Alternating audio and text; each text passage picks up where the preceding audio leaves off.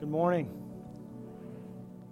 What a joy it is to be with you this morning. I always look forward to when it is my time to preach. It was an especially busy day this day. I got a little bit of all of it. So a baptism, communion, and preach. And so it is a great joy to be able to perform all of those functions of a pastor on this a special day in the life of the church. I have a couple of comments that I want to say before we get to the reading of the Word. The last time that I preached was the Sunday after the events of Charlottesville, Virginia, that led to the death of Heather Heyer and the injuries of many others. And I chose not to address it that morning because it had occurred late that Saturday, and frankly, I was still preparing my sermon, so I had enough of what was going on in my head to be able to debark, I guess, or disembark and address that. And so I deferred to Pastor Shane, and I realized you folks, we all want to hear from our pastors in the events or in the wake of such events.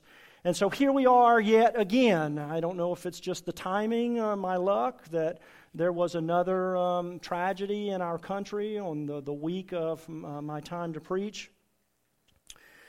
As you know, there have been 2 massacres since the events of Charlottesville. And so this, I would say, is safe to say, this is becoming a pattern to life in the United States, just as it is around the world. Death and destruction are being dispensed with ease using a variety of weapons. And some of you have expressed your concerns this week through email and phone calls and conversations in the halls because this particular shooting occurred in such a sacred space, a church. But we know this has happened before, and this is not the first time. So whether a church or a mall or a club or an outdoor venue or a theater, I think that at this point it would seem disingenuous to feign shock or appall over such occurrences. Brothers and sisters, we are reaping what has been sown for decades in our country. Violence in our church or in our culture has been escalating for as long as I have been an adult. To strike out full of hate and anger is now for some a conditioned response. And we see it played out in every form of media known to man. Hateful words and language is on display in the public domain and in magazines, in newspapers, and in blogs, and privately in emails and texts. And we see fights break out in sporting events and even on Black Friday at the mall, and mostly without any kind of a response. The destruction of property, shootings, rammings, bombings. This is how Americans now respond to those with whom they disagree or they choose to dislike.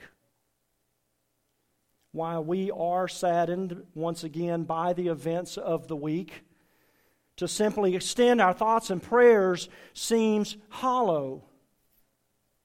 As Christians, we're called to speak out about how to live in this world in non-violent ways. We must call for a change where it is needed to soften violent content, improve mental health care, and examine weapons laws to find ways to be more protective of our people and of our children. Followers of Jesus Christ and the church have a role to play in stemming the tide of violence in our country. We must be careful not to throw up our hands and accept these actions as the new norm. Let us answer the call to action to be the people of God.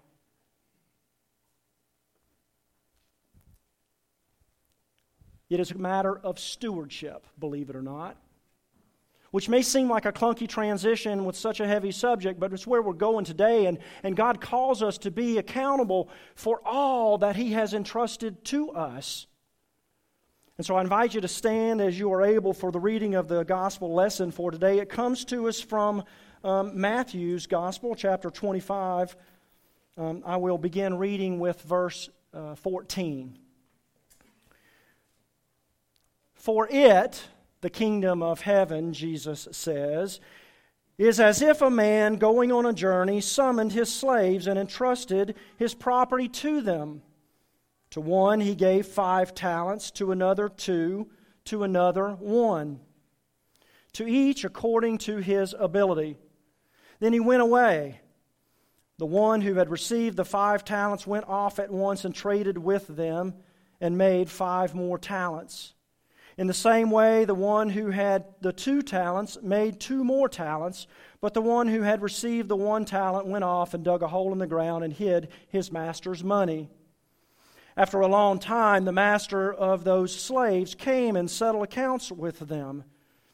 Then the one who had received the 5 talents came forward, bringing 5 more talents, and saying, Master, you handed over to me 5 talents. See, I have made 5 more talents. His master said to him, Well done, good and trustworthy slave. You have been trustworthy in a few things. I will put you in charge of many. Enter into the joy of your master. And the one with the 2 talents also came forward, saying, Master, you handed over to me 2 talents. See, I have made 2 more talents. His master said to him, Well done, good and trustworthy slave. You have been trustworthy in a few things. I will put you in charge of many things. Enter into the joy of your master. Then the one who had received the 1 talent also came forward, saying, Master, I knew that you were a harsh man, reaping where you did not sow, and gathering where you did not scatter seed. So I was afraid, and I went and hid your talent in the ground. Here you have what is yours. But his master replied, You wicked and lazy slave. You know, did you, that I reap where I did not sow and gather where I did not scatter? Then you ought to have invested my money with the bankers, and on my return I would have received what was my own with interest. So take the talent from him and give it to the one with the 10 talents. For to all of those who have, more will be given, and they will have an abundance. But from those who have nothing, even what they have will be taken away. As for this worthless slave, throw him into the outer darkness, where there will be weeping and gnashing of the teeth. Brothers and sisters, this is the word of God for us, the people of God. Thanks be to God. You may be seated. And I just realized we've probably just read the longest text we've had all year. So I'm up against pretty tough operating conditions here.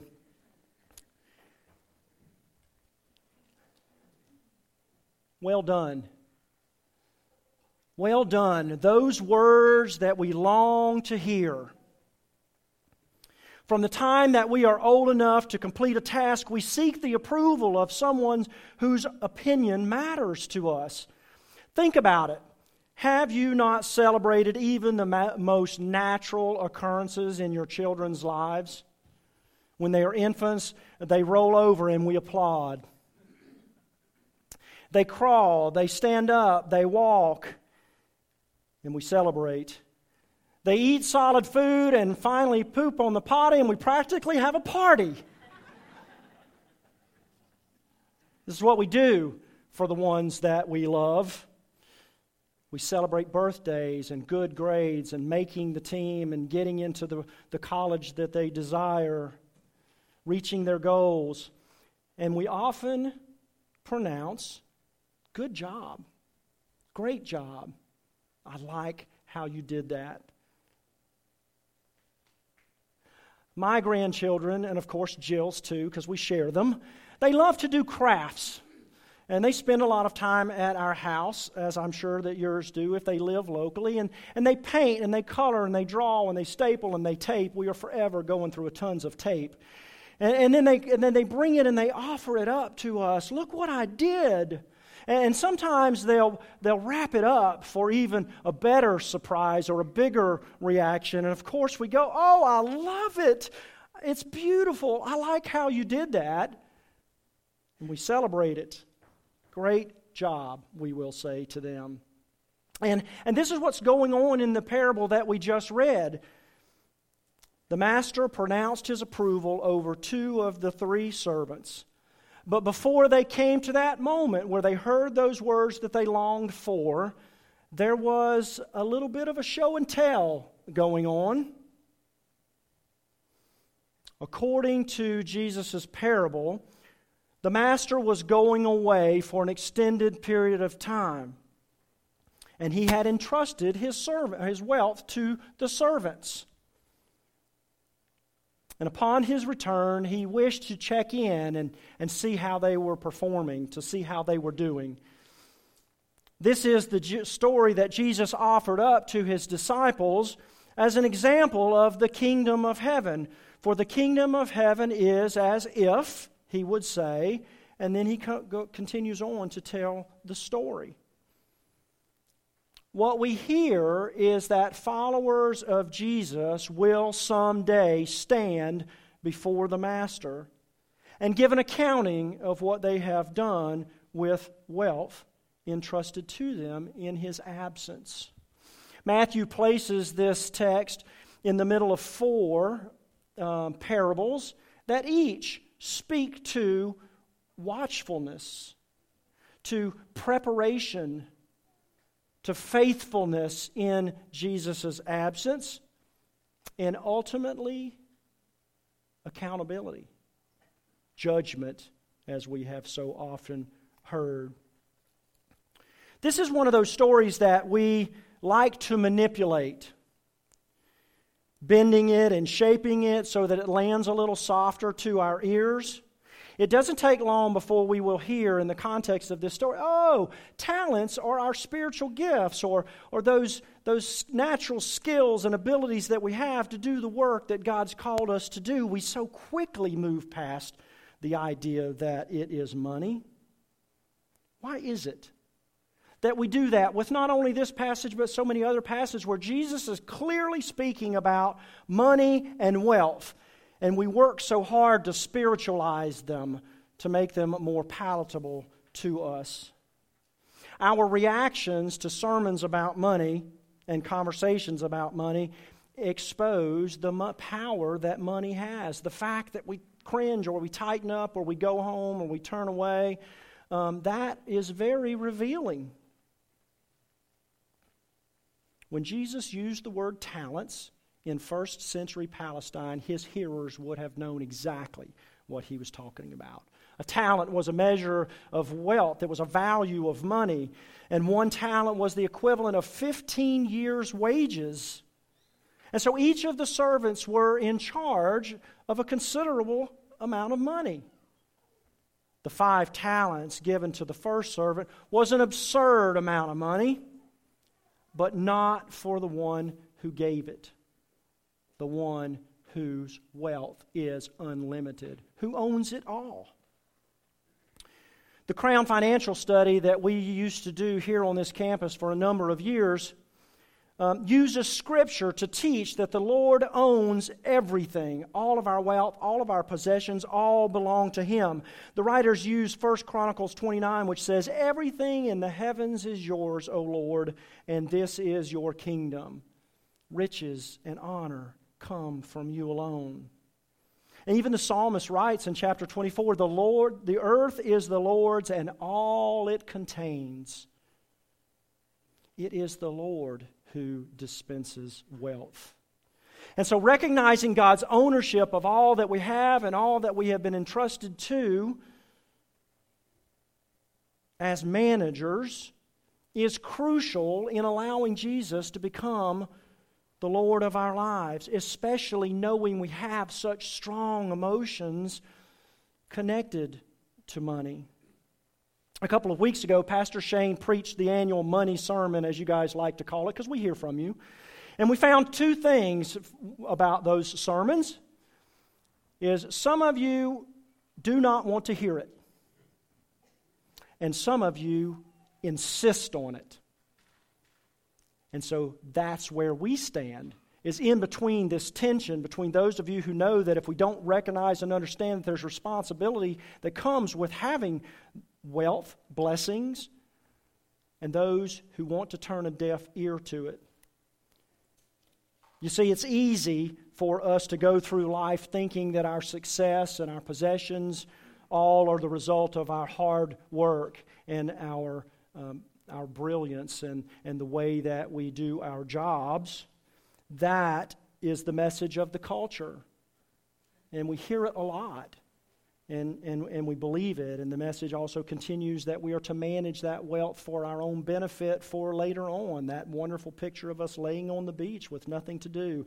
And it is not biblical. It's just not. But we buy into it.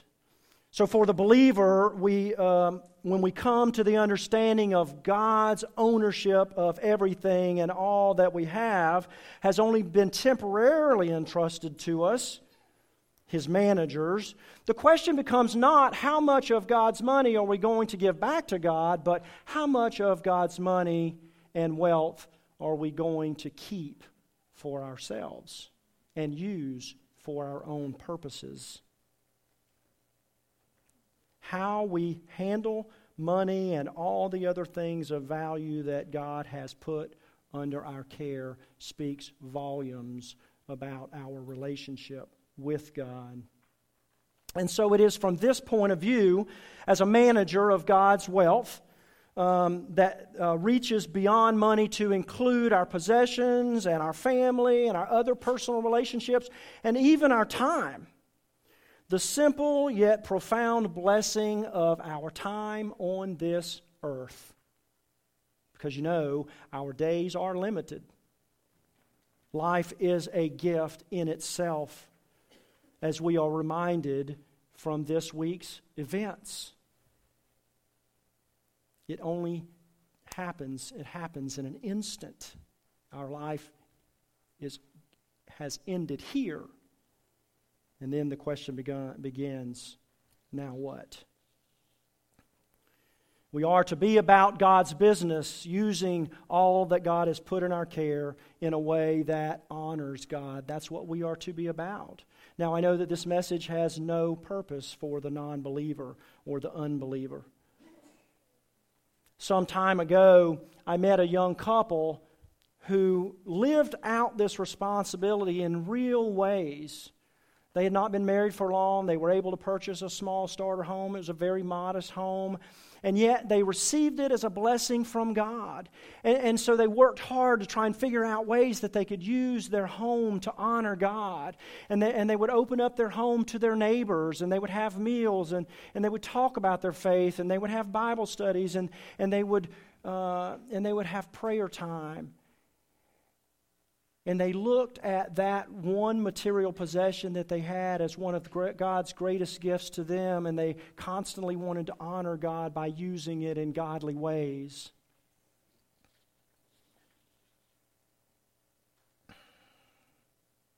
There was a season when I first started my business and became self-employed where I seemed to have extra time. The truth is I had more time than I had customers, so there wasn't a whole lot to do. And I was going through this study, and I recognized that, you know, my vehicle could be one of those blessings that God has put in my charge. And so I began serving or delivering meals for Friendship Trays at a time when I had extra time on my hands. So once a week I would go downtown and I would deliver meals for about an hour or so. And I saw it as an extension of my faithfulness and my stewardship to God, who blessed me with a car. It seems something so simple, but I can tell you that the blessing that I received for those years that I did that faithfully was greater than anything I could possibly have brought to one of those to whom I was delivering a meal. The people that we live in relationship with are one of the most valuable things that God puts in our care. Our family. And I realize that not all families have had a close, healthy relationships. And sometimes it's better that we leave those relationships. But we've also learned that families are not necessarily biological. And so I would ask you to think about those people in your lives that seem like brother or sister or father or mother or grandparent that have inspired you and encouraged you and celebrated with the words, "Good job." You may have noticed that we as pastors often settle into a particular phrase that we like. It's sort of our mantra, and we say it at every chance that we get. And the fact is, we don't really even realize that we're doing it, but it's the one message we seem to think that is the most valuable at a particular place at a particular time. And there was a time when one of the pastors here would remind us regularly that we have 168 hours in a week. And I see some of you nodding. It's still there. He would say almost weekly, you have 168 hours in a week. And those who do amazing things and those who do nothing share this in common. And it would almost always follow with the question, what are you going to do with yours? Time. Time is money, we have heard it said. And when we learn to live knowing that our days are numbered, time becomes even more valuable. Psalm 90 says, "Teach us to number our days, O Lord, that we may gain a heart of wisdom, that we may make better decisions with that in mind, to handle it with utmost care and dispensing it where it does the most good." All of these, money, material possessions, people, relationships, time, are forms of wealth given by God to be entrusted to us for a time. We are to be about the Master's business. And according to the spiritual truth revealed in the text, the time is coming when we will be held accountable, when we will give an accounting. This particular text said, settle accounts. Other Bibles use the word reckoning. And of course, you've heard the phrase, the day of reckoning. Doesn't really feel good because there's some negative connotations there that we've been programmed to react to. In fact, the fear of judgment has been used for centuries to scare folks into conversion. That, I don't believe, reflects the heart of God. Let me point out the one negative result in the parable. The third servant, the one who was cast into darkness. The one who chose not to do anything with that which he was entrusted with. And I would contend that fear is a terrible motivator.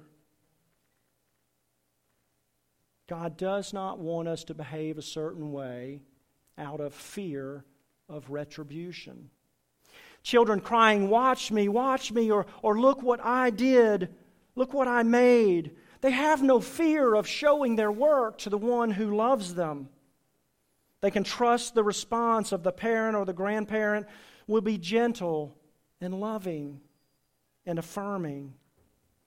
Of course, their work is not Picasso-like, but it's refrigerator-worthy. And we do that. And we put it up there, and it stays up there until they do something else. And then we take it down and put up another one. This is the cycle of the loved and the lover. I think the judge considers the ability of the servant, the effort, and not just the result.